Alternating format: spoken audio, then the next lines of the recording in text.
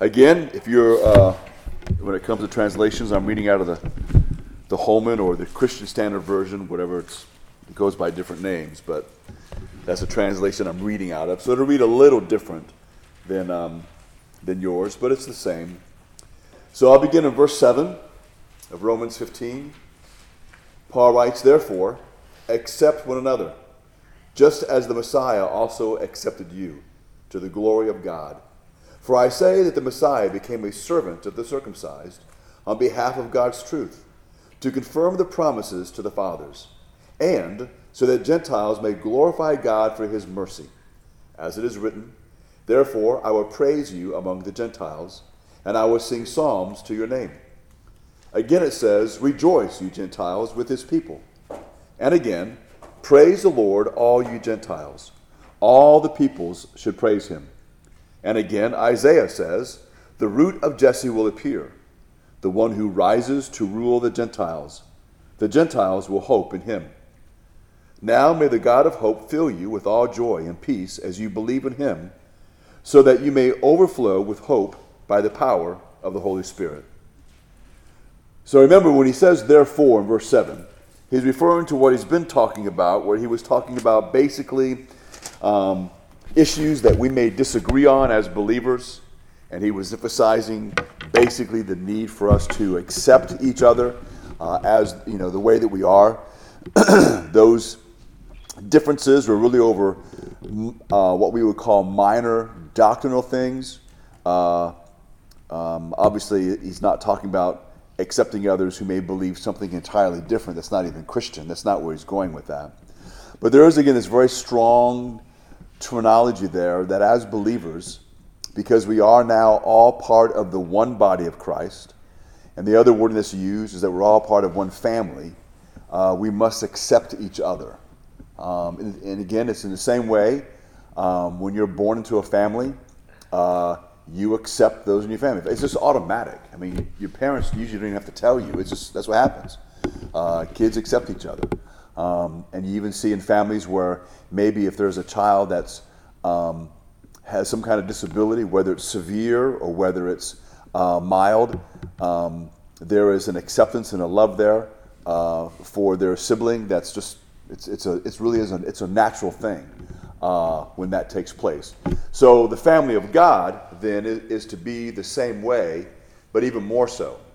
Part of that, remember, is, and we have to keep this in mind, that for some individuals, and maybe I guess if we think about it in a global way, for many individuals, when they become Christians, they lose their families because their families turn against them. I was talking to a man once. I was on the island of Mauritius, which is in the middle of the Indian Ocean, and I was talking to a man. He was born and raised as a Muslim. He married a Muslim woman. They had 3 children, 2 boys and a girl, and they were raising them as Muslims. And when he was in his early 30s, he became a Christian. His wife was very disturbed by that. She told her father. Her father then spoke to him, basically demanding to know why he had done that, why he had become a Christian, why he had left Islam.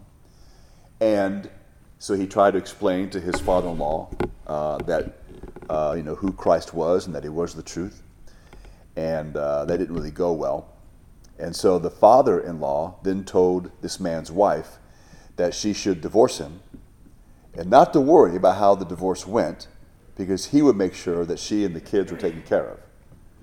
And the dad said, make sure when you divorce him that you make it clear to the court that you're divorcing him because he's a Christian, because I don't want my grandchildren to ever talk to him again. And so this man refused to renounce Christ. His wife divorced him. When I was speaking to him, they had been divorced, I think, about 8 years or so. Hadn't seen his kids in all that time. They weren't allowed to talk to him. He wasn't allowed to talk to them. He didn't have any contact information. He knew where they lived, but he had no contact information. He prayed for them on a regular basis. What I found amazing, he wasn't bitter. He wasn't like, she did me wrong. He wasn't like that. He wasn't feeling bitter about her father, and how he handled things. You know, he knows what the Bible says. The Bible says that as believers we're going to suffer persecution. And so he was very saddened by all these things, but he was continuing to walk with the Lord. So he told me, and I've read this in many places when it comes to Christians who go through that type of rejection, betrayal, and persecution. He said that for him, you know, the church, that was his wife, that was his children, that was his father, that was his mother. You know, that he had a family, and you know, he was just real low key, just that's how it is, and he was fine with that, and he was trusting God to, you know, he says, I'm praying to God that my children will come to know Christ. I'm praying to God that my wife, he says, it's more important for my wife to become a Christian than for her to be my wife again. He says, I still love her. And it was just amazing. And I met several people. When I was in Mauritius, what was interesting is I did not meet one single Christian who had not experienced persecution or rejection or betrayal from their families. Every single one of them had, to one degree or another. You know, some, you know, when they became believers, they were, you know, it's very common in a lot of these countries for kids to live with their parents until you get married, and even sometimes after you marry, you know, they just add on to the house, kind of a thing. So, you know, in our country, you're viewed as kind of a loser if you're living with your parents when you're 30, which you may be. But in these other countries, it's very different. But in some of these countries, when that happens, the family may not kick you out, but they don't talk to you anymore.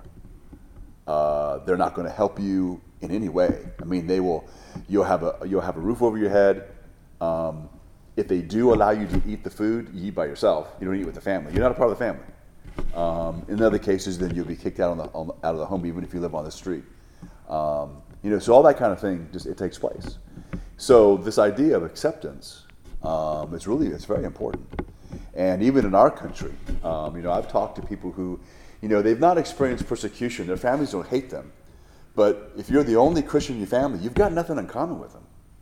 I mean, if you think about it, I mean, you know, you might like the same football team, but that's not a whole lot to build a relationship on. You know, someone never comes to me and says, Bob, how's your relationship with your wife? And I say, well, she's a Bear fan. Okay, that's not very, you would say, wow, Bob doesn't have much of a marriage. If that's what they have in common is that, all right? So, but I've talked to people to where, again, because their families don't know the Lord, they're not really interested, and they've not really given them any grief, they're just not interested. And so the church means a great deal to them. And so that's why it's so important in churches that we, even though it's normal for us to have, you know, there's certain people in church that we're just closer to some people than others. It's human nature. But it's important that we don't have a clique that we're excluding others. And number two, we always need to be on the lookout for the individual who's alone.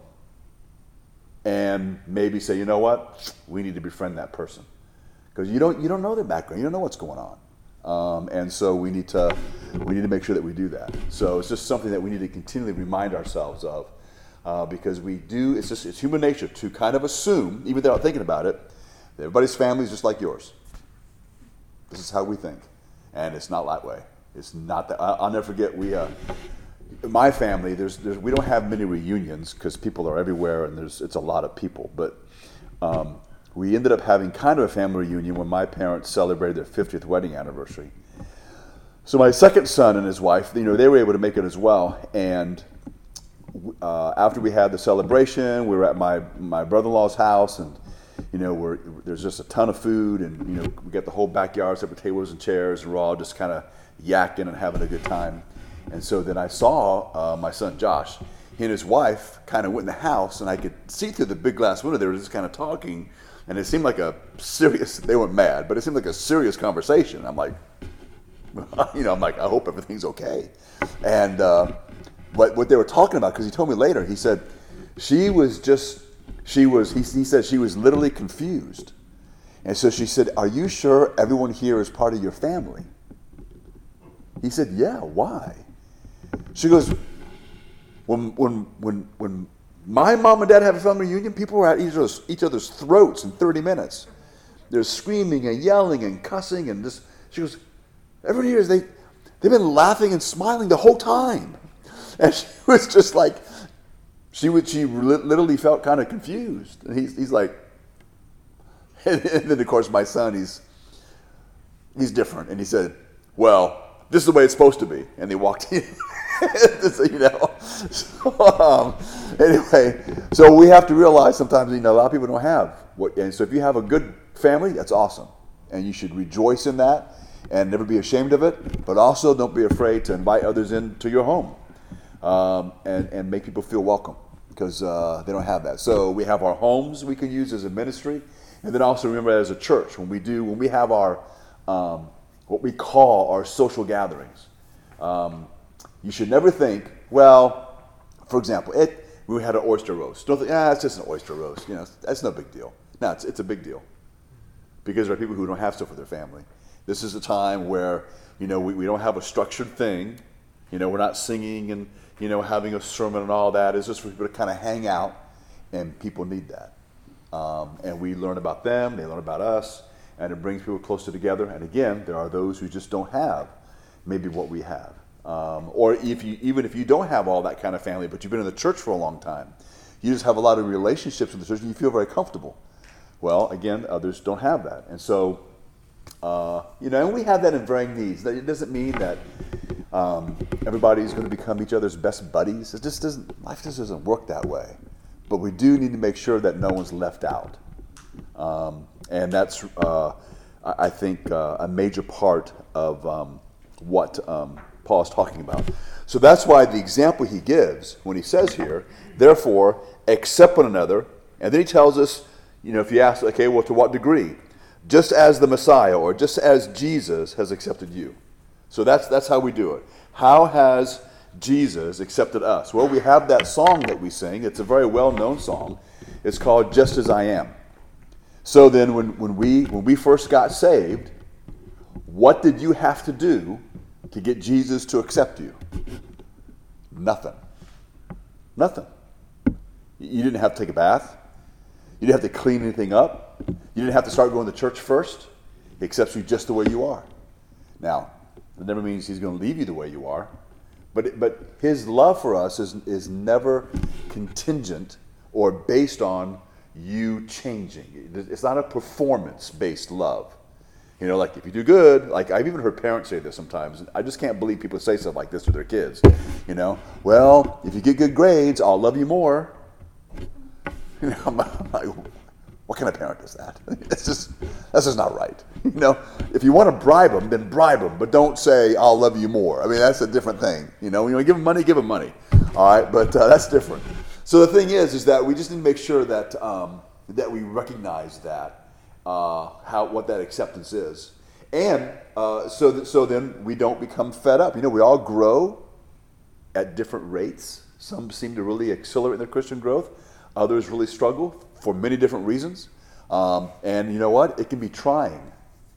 Remember, the Bible tells us, if I paraphrase it, to put up with each other.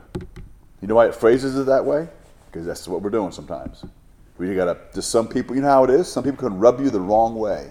It's just how it is. They can rub you the wrong way just by their voice. You ever heard, some people have voices that are just like, all right? And there's all kinds of things that can happen. But we're supposed to be understanding. And again, our example is Jesus. Again, and then he tells us that not only do we accept each other in the same way that Jesus accepted us, but why do we do it? When he says it's to the glory of God, that means that as we accept each other in this way, that then makes God look good. That's what that's talking about. All right? When we bring glory to God, we are allowing we're allowing others to see what God is doing in us. Right? Sometimes this kind of a conversation will happen. So sometimes someone will say, everyone in your church just seems to really just get along really well. Okay, here's what you don't say. Well, a lot of us are friends, and that's just how that's how things go sometimes. No, that's not how things go. Don't do that. You just basically say, well, God has changed our hearts. Because there's people we know, there's people who've been friends for a long time, and all of a sudden they walk away from each other for all kind of things.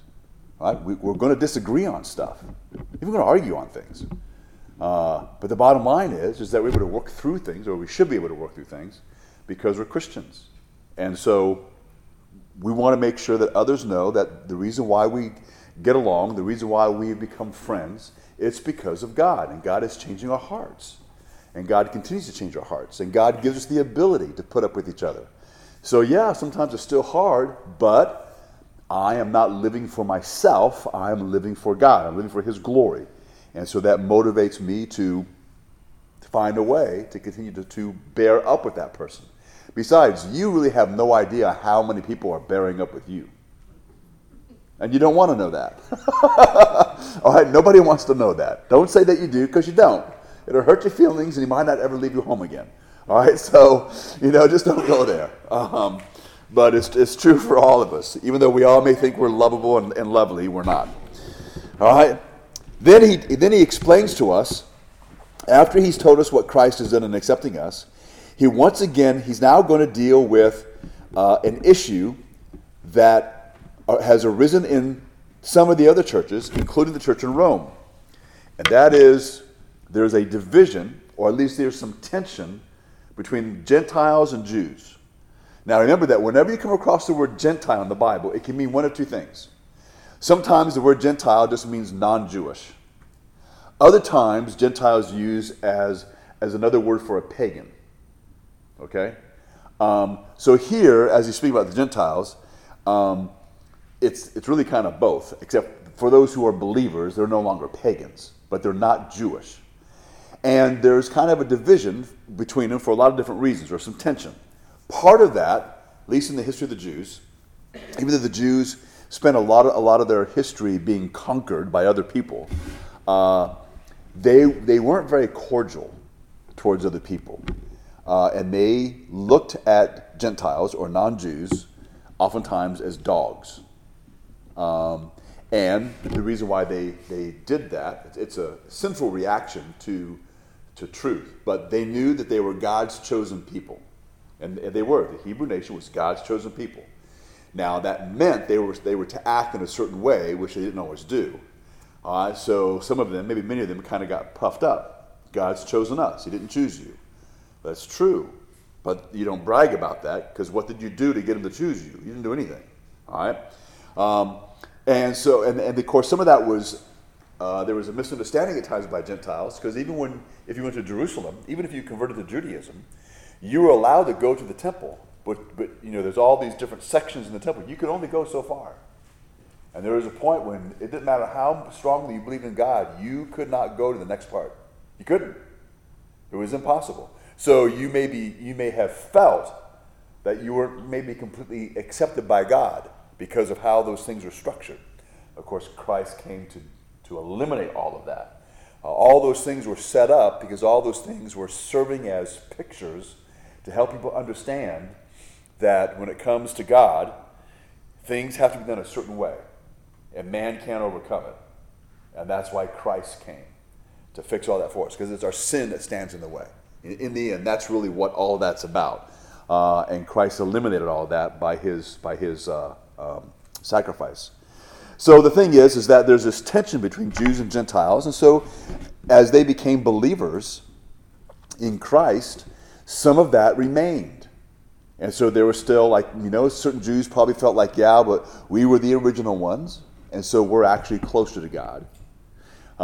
And of course, remember early on in Romans, if you were here when I went through that, Paul kind of scolded both and used their own arguments to show that they were arrogant, and they were arrogant for no reason. So the Jew may have thought, well, we were chosen by God, you weren't, so we are more special than you are. And the Gentiles could have said, yeah, but He rejected you, and we were grafted in, so you're lucky that you're still around. And they would just kind of go back and forth. And so Paul basically said, there's no room for that. Because first of all, if you've been grafted in, you can be cut off still. So don't start, poking fun of those who've been cut off. And of course, those who are cut off, he said, remember, you were cut off. They were grafted in. So, there's no room for anyone to brag here because God's been merciful to both. And that's what he wants them to understand here. So the idea then, when it comes to this acceptance, then it's not just then based on people having different behavioral choices, which is, he dealt with those who eat meat and that whole thing we've dealt with. But now we're dealing with, it's kind of a religious and maybe even an ethnicity thing. There's a racial component here. And he wants them to know there's no room for this. Because God always intended to save people from every tribe, tongue, and nation. He always intended that. And the reason why I say that, because some people, and some churches have actually even taught this, some people think that when Jesus came to earth and he presented himself to the Jewish nation and they rejected him, that God then said, well, I think what I'll do now is I think I will now save the Gentiles. Okay, that's not when God decided to save the Gentiles. He always intended to save them. The mission that Israel was on was to reveal who God was to the world, the Gentiles. And people could come to God through their witness and through them. And of course, they failed miserably at that. And so what Paul is emphasizing here is that, again, God has been merciful to both. Both are in need of God's mercy, and both have received God's mercy. So again, there's no room for this, period. So again, for I say that the Messiah became a servant of the circumcised. So when you come across circumcised, using arguments like this in the Bible, the circumcised is another word for the Jewish people. Again, get to the days of Rome and before, it was the custom of most people throughout the world to not circumcise their sons. The Jews were known as being a unique people because their sons were circumcised. Now, there have been a few other groups throughout history who may have done that a little bit, but for the Jews, it was all of them. And that's how you could identify, go to the gym. That's how the guys knew who was Jewish, because they were circumcised. So when he said that Jesus then came as a servant to the circumcised, he's basically saying that he became a servant to the Jews, but he did so on behalf of God's truth and to confirm the promises to the fathers. And so you go back and you look at Abraham, Isaac, and Jacob, and God had made promises to them that he'd make Abraham the father of many nations, and that through him the whole world will be blessed, and all those things. And so when Jesus came, he did come to be a servant to the Jews, and he did so to also confirm the promises that God made to them. That's not the only reason why he came, but he did come to do that. Then it says, and so that Gentiles may glorify God for his mercy. So again, what the Gentile would recognize was, even though I was not a part of this group that was God's chosen people, God still, the one true God, still had mercy on me. And again, in their thinking, back during those times, nobody ever thought in terms of accusing God of doing wrong. Everyone just accepted that if God is God, God does whatever he wants. That's it. We don't have a right to even question it. Today we live in an age, which has been an age for a long time, where people are, we call them skeptics. And it really is a position of arrogance. People believe they have a right to question God. Now remember, there's two ways to question God. You can question God because you really want to know something, or you can question God in a way that you're accusing him of something. So the idea might be that you're accusing God of doing wrong. And so somebody say, well, if I wasn't a part of God's chosen people, I don't like how God operates anyway. I don't think God should have just chosen the Hebrew people and not chosen us. Well, who are you? God does what he wants. He's given the example of the potter and the clay. And when a potter takes a lump of clay, who decides what's made? The potter does. Whatever he makes doesn't have a say. So if you make a flower pot it's a flower pot. If you make a bedpan, you make a bedpan. But there's never been a case where a bedpan has said, excuse me, I don't want to be a bedpan. Right? This doesn't happen. But he uses that example on purpose to show that the potter has the absolute right to do as he desires. Because he's making, and he's the one that's doing all these things. So that's the idea here when it comes to this. And so that's why I use that phrase, because some people don't understand it. They say, what do you mean if God is God? So what I mean by that, when I say if God is God, is if God is not just an elevated human being who just has more knowledge.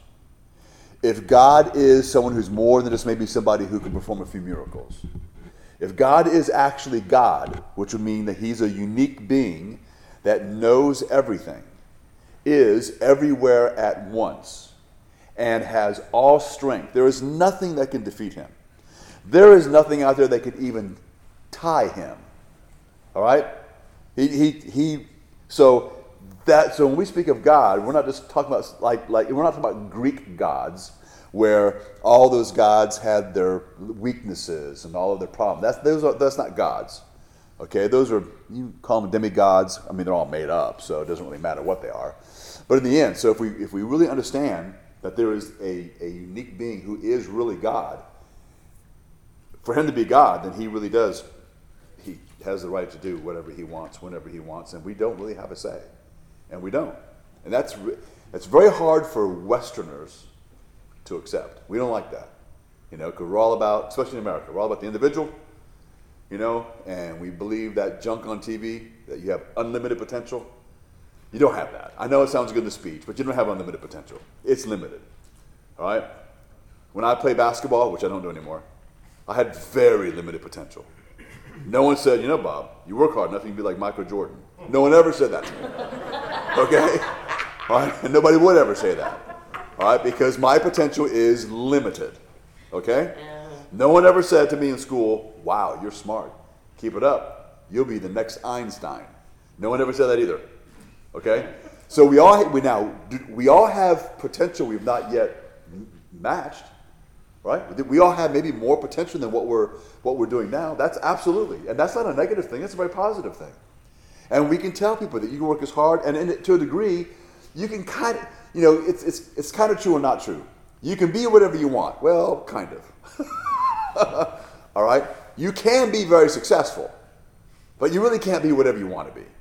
Because there's a lot of other factors that are going on.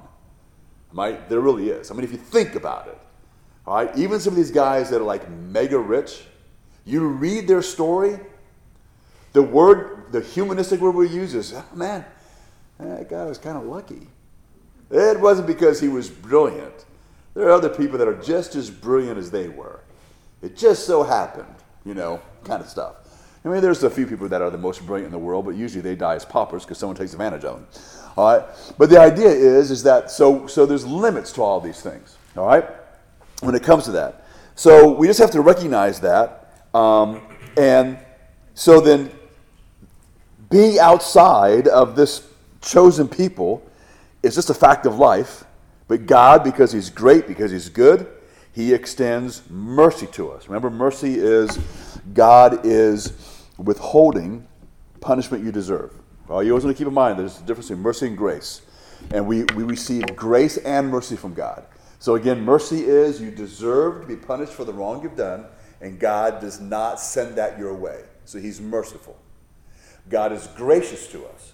That's where God does good to us that we don't deserve. Bob? Yes? Speaking of rich, the Lord being rich to us, Saturday, we were talking to you earlier, but Saturday I read this verse, and it is Romans 10.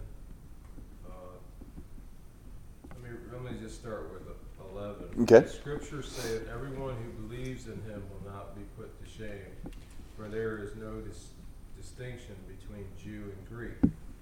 Or Jew and Greek. For the same Lord is Lord of all, bestowing his riches on all who call on him. For everyone who calls on the name of the Lord will be saved.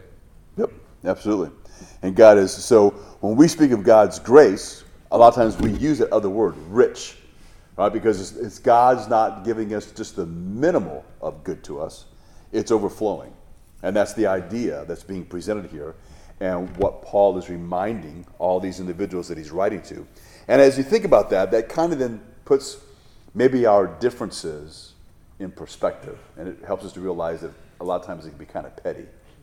You know, you got a problem, it's pretty small in comparison to what God's done. That's not really a thing.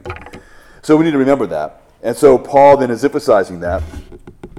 And then he quotes from the Old Testament. Why does he quote from the Old Testament? He quotes from the Old Testament so that the Jews can understand that God, be reminded that God always intended to save the Gentiles, but to encourage the Gentiles so they would know that they weren't God's plan B. All right? So it's for those two reasons. So he quotes verse 9. I'm trying to look here in my notes. Where he's quoting from 2 Samuel and from Psalm 18. He says, "Therefore I will praise you among the Gentiles, and I will sing psalms to your name." So the idea there is that it's not just among the Jews that praises are sung to God, it's among the Gentiles as well. Verse 10, again it says, "Rejoice, you Gentiles, with his people." That's the people of God, that would be the Jews. And again, "Praise the Lord, all you Gentiles. All peoples should praise him." And then he quotes from Isaiah, "The root of Jesse will appear," speaking of Jesus, "the one who rises to rule the Gentiles, and the Gentiles will hope in him." So basically, as we look forward to the return of Christ, because Jesus is Jewish, we can say that the Jews will rule over the Gentiles, because the king is Jewish. But again, that's not demeaning. This is a fact of life. Okay, and it's a great thing because it's good for all of us, kind of a deal. Like whenever anybody gets voted in as president, they always at least say this, they're going to be everyone's president, even for those who voted against him. It's not always true, but that's what they say. All right, but Jesus, he is a king, and he will be king to all, whether you're Jew or Gentile, but all who believe in him, he is their gracious king. And he will treat us, when we say he will treat us accordingly, that means he treats us according to what he is. See, he's good and gracious. It's not that he's treating us according to what we deserve, because we don't deserve anything. All right? So he treats us according to his character. And that's really how we are to treat others, if you think about it. It's not that we're great, but we are supposed to be individuals that are filled with the love of God. We are filled with the grace of God. We're filled with the Spirit of God. And so we are to treat people based on the goodness that God has placed in us. We don't treat them based on their goodness. They don't have any. Okay? We don't want to treat people, this person better because they're nicer to us. Now, again, we do have people we're closer to. Like, for example, I would say that I love all children, but I do have a special love for my grandchildren. I'm not loving other kids, but I love them more. That's not a sin. All right? 'Cause I'm not taking anything away from anybody else. Of course, with God, people say, well, God loves everyone the same. Well, maybe not. Like when it comes to the world, you have unbelievers and believers. God does not treat us all the same. The Bible does say that the rain does fall on the wicked and on the righteous alike. That's true. Absolutely. All right? But we know that God's love for the believer is different than God's love for the unbeliever. It's different. If you believe in God, you've got nothing to worry about. All right? And so that's reality. So we want to make sure we base this on reality and we understand what God is doing. We sometimes want to judge God by what we think should be fair. And again, we're not very good judges when it comes to that. God is, I guess we could say it this way, brutally fair. But just remember this: never ask God to treat you fairly, because that means you will get everything you deserve. I don't want God to treat me fairly. I want God to treat me with mercy and grace. I do not want what I deserve. All right? I don't even want half of what I deserve. All right? I just want God's grace and mercy. It's good enough for me. All right? So that's what Paul is emphasizing. So after he finishes all of that, then he says, "Now may the God of hope fill you with all joy and peace as you believe in him." So he's clearly talking to believers. All right? you can say this is kind of like a title for God. God is the God of hope. So we put our hope in God. Remember that hope, again, in the Bible is not wishful thinking. It's a guarantee. So our future, our forgiveness, all these things we talk about with God, they're guaranteed because of what God has done for us. So God is my hope. All right? And again, it's not like I'm hoping one day things will happen. It will happen because of who he is. So he is my hope. And so his prayer basically is that God will fill me with all joy and peace as I believe in him. And he wants God to fill us with joy and peace. And he wants him to fill us with joy and peace so that we then can overflow with hope by the power of the Holy Spirit. So that then means there should be an effect on the way that we feel and on the way that we act. So if God fills me with joy and peace so that I overflow with these things, all right, I overflow with hope by the power of the Holy Spirit, I then will treat you better because I am not fixated on the here and now only, but on God and what God gives us. Right? So it's the paradigm, it's the lens through which we look through when it comes to how we decide how we're going to live our lives. And this is what he wants these Christians to do. In other words, he wants them to act like Christians. And all these things he's been correcting, he's correcting because they're not acting like Christians. But he wants them to do so. He wants them to change their behavior and their attitudes based on the truth that he's given to them. All right? Because these things are true, because God is doing these things for all of us, then we have this ability. We have the God of hope. He is going to fill my heart with hope and peace. So because he does that, I actually have the capacity to do this. No one can ever say, well, I was raised to be prejudiced against certain people, and I can't change. Oh, that's untrue. It just doesn't happen that way. God change your heart. He will. Period. I mean, this is all there's to it. The Bible tells us in Romans, we've already said, he pours his love in our hearts. So he doesn't say, I hope you can generate love for people who are black or people who are Asian.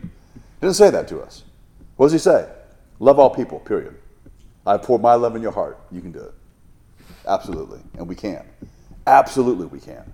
And we must.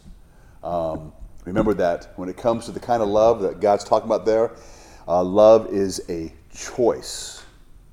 You decide you will love. And sometimes when you talk like that to people, they think, that's not love. Yes, it is. Absolutely it is. We do it all the time. I'll give you an example. All right? So, man and woman get married. She gets pregnant. The child's not yet been born. They have no idea what the kid's going to look like. They have no idea what the kid's going to do. Do they love that kid? Wait, how do they love that kid?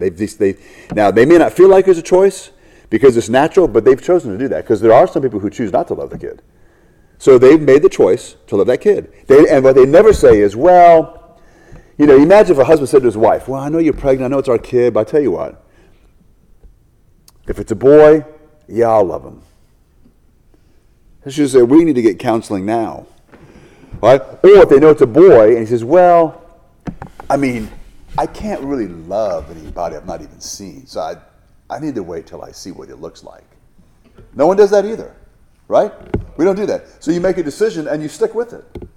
And then, of course, what happens, you make that decision, the kid is born, it's like you feel like your heart is just overflowing. People say, well, yeah, it's natural. Well, it's not natural for those who don't want anything to do with the kid. I've talked to guys who their girlfriend got pregnant and they want nothing to do with the kid, and they see the kid, their heart's not overflowing with love. At least most of them. It's like, well, all they see is that's a burden.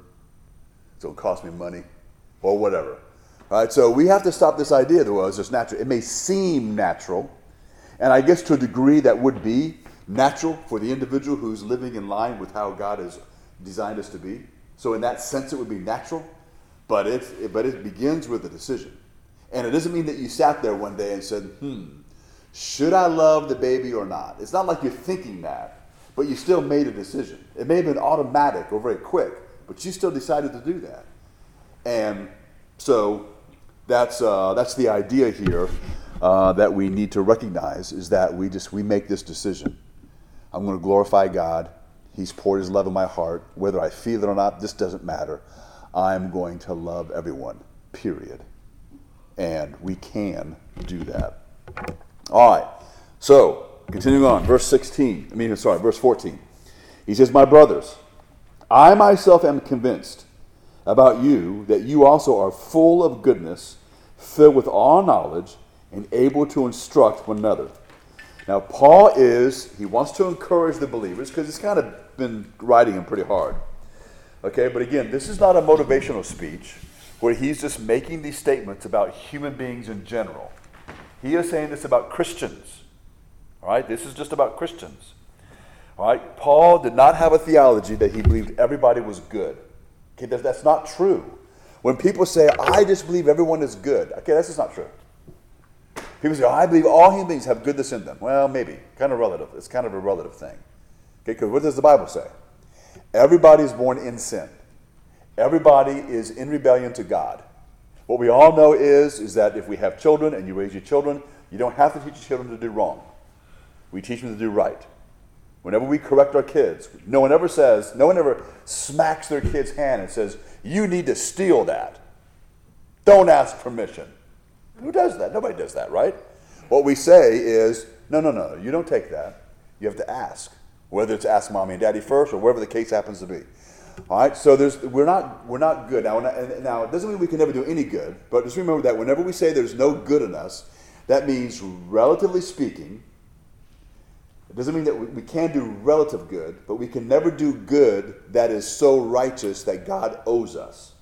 God's never in heaven saying, wow, that person is so good, I owe them. This doesn't happen, all right? Because we're not wired that way. Sin has ruined everybody. So when he says there, then that there's goodness in them, he's talking to believers, and he knows there's goodness in them because who lives in the believer? God, the Holy Spirit. God is filling their heart with love and peace and joy, and so they have God in them. So he says he's convinced they're full of goodness. They're filled with all knowledge. He doesn't say they know everything about everything, but they have enough knowledge about God, they know what to do. So they're filled with knowledge. And they're able to instruct one another. So they know enough to be able to teach others at least a little bit about God. He says, nevertheless, I have written to remind you more boldly on some points because of the grace given me by God to be a minister of Jesus Christ to the Gentiles, serving as a priest of God's good news. So again, he's being positive. He says, I know you know these things. You can teach others. I'm just reminding you about certain points. That's why sometimes, when you hear sermons, sometimes you can hear a whole slew of sermons and you may learn something every week. But there'll be other times when you hear sermons, you're not learning anything new, but you're being reminded of important things. All right? It doesn't mean that when we say we forget, it rarely means that, wow, I forgot that, and you were living your life as if you never knew it. But what we mean by that is, that's bringing back to my mind the importance of that. Because there's a lot of important things to remember. Tons of important things to remember. And so as we're living a life and trying to do our best as a Christian, sometimes we kind of, lose track, so to speak, and we need to be reminded of certain things. Things we knew, but we need to be reminded. It needs to be brought to the forefront again. And that's what Paul's doing when he says that he needed to emphasize to them certain points. Why is he doing so? Well, it's because of the grace given to him by God, because he's a minister of Christ to the Gentiles, and that was Paul's primary concern. In Paul's ministry, we call him the apostle of the Gentiles because that was his main target audience. He was out trying to share the gospel of Jesus Christ with Gentiles. He did share the gospel with Jewish people. In fact, in many cities, if there was a synagogue, he went there first. But he didn't dwell there. He presented the gospel, and then he started working with the Gentiles. Peter, on the other hand, he was primarily sent to the Jewish people. Didn't mean he never spoke to Gentiles about Christ, because he did. But his primary target audience was the Jews. So Paul, again, is encouraging these Gentiles, and that he is a minister to them. He is a priest of God's good news. He says, my purpose is that the offering of the Gentiles may be acceptable, sanctified by the Holy Spirit. Therefore I have reason to boast in Christ Jesus regarding what pertains to God. For I would not dare say anything except what Christ has accomplished through me to make the Gentiles obedient by word and deed, by the power of miraculous signs and wonders, and by the power of God's Spirit. So all those things he's talking about there is he's basically saying he's bold to say what he's saying. Paul has performed some miracles. He's done some incredible things, but all that was done so the Gentiles would believe the gospel. That's what it was about. And that's what he was there for. And that's what he was explaining to them. And so he wanted to be a benefit to them. He wanted them to recognize it was God's power. It wasn't Paul. And that it was the power of God's Spirit. So he says, as a result, I have fully proclaimed the good news about the Messiah from Jerusalem all the way around to Illyricum. My aim is to evangelize where Christ has not been named, so that I will not build on someone else's foundation. So he's not saying it's wrong to build on someone else's foundation, but here's Paul. So basically someone says, hey, Paul, there's a city over here. Now, we got a church there. It's a brand new church. But man, they really need help. And then someone else says, hey, Paul, now there's this town over here, and they've never heard of Jesus. And Paul says, oh, that's where I'm going. He's not saying the other one's unimportant. That's where he's going. Okay? That is important. But this is, for him, that's what God called him to do. So that's what he means by that. Wherever Christ wasn't named, that's where he's going. And he wants to tell them about Christ. And so that's how he lived his life. Started many, many churches doing that. So again, he says, as a result, I have fully proclaimed the good news about the Messiah from Jerusalem all the way down to Illyricum. My aim is to evangelize where Christ has not been named, so that I will not build on someone else's foundation, but as it is written, those who are not told about him will see, and those who have not heard will understand. So then he says this. Now remember, he's writing to the church in Rome. So the church in Rome is a church that he didn't start. He didn't start this church.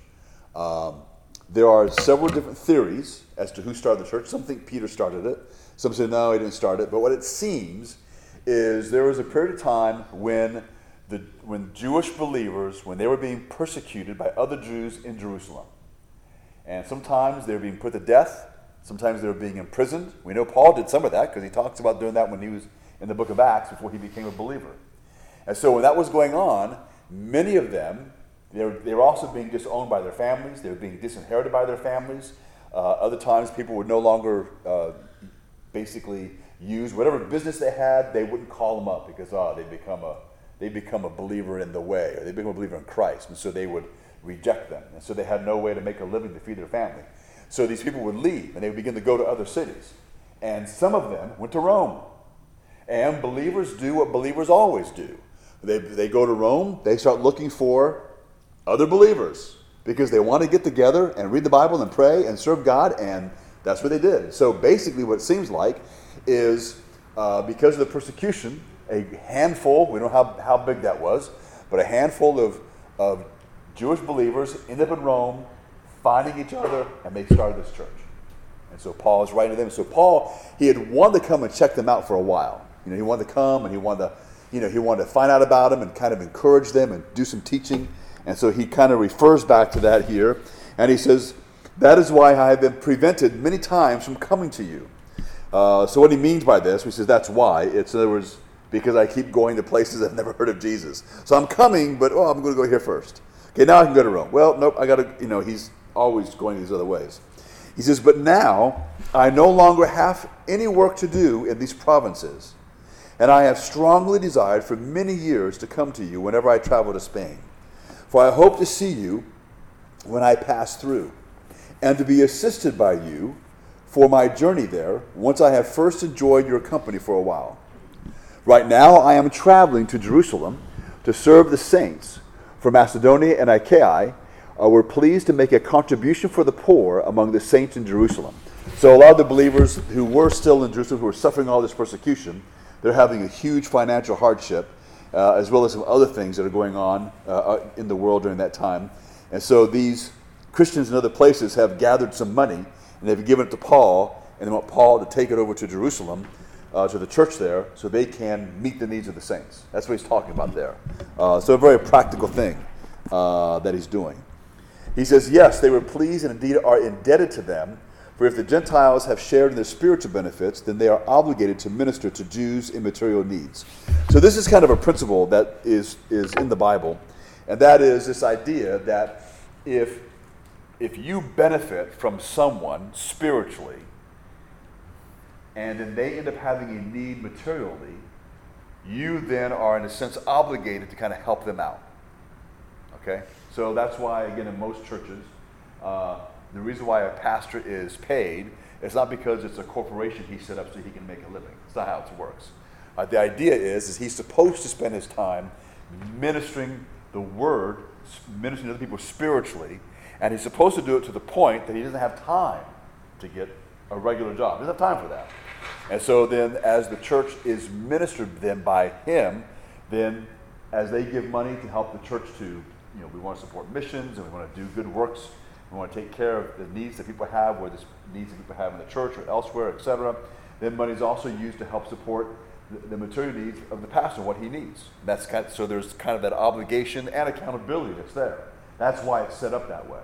That's why it's always such a huge fiasco when you hear about pastors who then may be stealing money from the church on top of what they're going to be, or where those who set up ministries where it's all about them and they're collecting in millions and millions of dollars. My thing is if a church decides they want to pay their pastor $200,000, I don't care. They can do what they want. But if he is using manipulation and underhanded ways to gain money, we got a problem. Right? It's not right. It's wrong. And the world should mock Christians when that kind of thing happens. So there is to be this built-in accountability idea. Ministers should be working hard for their people, and so that's what he's saying here. He's kind of brought it out and says, so these Gentiles recognize that they have been blessed spiritually. They hear the gospel of Christ, and they become saved because salvation is from the Jews. Jesus was a Jew, and that's where all this stuff came from. And it was, whether it's because of the Jewish persecution and these Jewish people went out, or it was because the apostles were sent out by Christ, from Jerusalem to go to these places. There's been these blessings that have gone on in these places spiritually. Then they hear that basically the home base has got these problems. They just willingly give money because you need to go back and help those believers out because they have a need. And that's kind of the idea. So most churches do that, just so you know. You may not know the inner workings of churches. This is what churches should be doing. So I'll give you an example. So in our church, let's say that churches have an obligation to help widows. Now when it comes to widows, the obligation of the church is, the wording that's used, at least in the King James, is they are to help the widows in need. So what that means is that if a lady's husband dies and her needs are to be met by her family, that's the command of God. Her family is to meet those needs, especially if they're believers. Because if they don't, God says, now you're worse than unbelievers if you don't do that. Okay? But there are some widows who either they don't have children, or they don't have family, or they may have children who aren't believers and not taken care of. And if they go to church, the church has to look out for them. Sometimes, this is kind of the guidelines I use. Sometimes I become aware of a widow who may have Christian children who do take care of her, but they have a limited means, and they may not be able to do everything. They're trying to do their best, but there's things that happen. So, an example: there was a lady once. She was in this church. She was a widow. She lived in a single wide. She had just barely, but had enough money to take care of her needs each month. But we always kept tabs on her. And one day I went to go see her, and the living room was a little warm. And I know she had this big fan that was to the side that was kind of facing the bedroom door. And I said, what is this for? She says, well, my air conditioner in the bedroom doesn't work. So I opened the bedroom door and turned this fan on to blow the cold air in there. And I said, oh, okay. All right. So, I got it. No big deal. So we finished. I was visiting on a Tuesday morning. That night, we just so happened to have a deacons meeting. And so we had the deacons meeting. I said, Mrs. So-and-so, her window unit in her bedroom is out. So I'm going to go buy one tomorrow, and I need some of you guys to go put it in.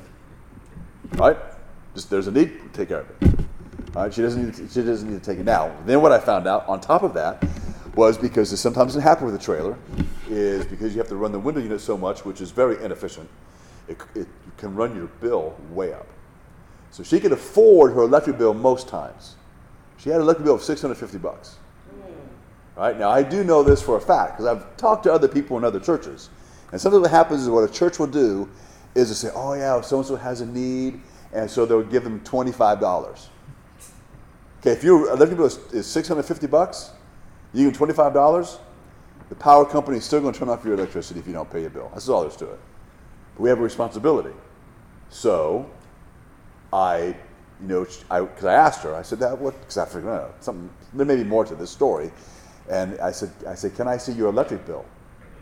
She said, well, I said, no. I said, it's okay. I said, I know it's probably high, and I want to help you. And so she gave me the bill. I opened it up. It's even worse than I imagined. It was $650. And I said, okay. And so I folded it up and put it in my pocket. I said, take care of it. She goes, well, how much? I said, I will take care of it. I said, and of course she was blown away. I said, no, that's our obligation. We have to do that. We're Christians, and it's taken care of. And so I got back here, and we took care of it. Okay, that's what churches are supposed to do. Okay, some churches can do it more easy than others, depending on how they've handled their money. But the bottom line is that's what's supposed to happen. Okay, that's how churches are to function. So we are to meet, look out for each other that way, and we meet each other's spiritual needs. But sometimes there's physical needs we have to meet. And so sometimes we've helped people with food. Sometimes we help them with all kind of ways. Now, I'll tell you next week. We ran out of time. Sorry. Because there's a couple other caveats that are really important with that. But we'll just do that next week. So, I can't do it next week. I won't be here. So you have to remind me when I get back, and I'll finish that up so you can kind of understand. You're going to my favorite place. I'm going to my home, which happens to be Hawaii. But anyway. That's not my foot. Anyway, let's pray, and we'll continue this in a couple of weeks. Father, we thank you again for your grace and kindness. We thank you again, Lord, just for all the information that Paul has given us. And again, Lord, as he continues to point back to you and all of the grace, the mercy that we have received from you, Lord, it's overwhelming, and we just want to thank you. And so we ask that, Lord, these things would make an impression on our heart. And that, Lord, that we would think of these things, and that we would recognize that not only do we receive the benefits of being in the family, but we're also part of the family that's to benefit others. And so we pray, Lord, you help us to think in that way. Father, we ask now that you would dismiss us with your blessing, that you watch over us and you keep us safe, and that, Father, you would continue to help us to grow in our knowledge of Christ and in the application of his truth. And we do ask these things in Christ's name. Amen.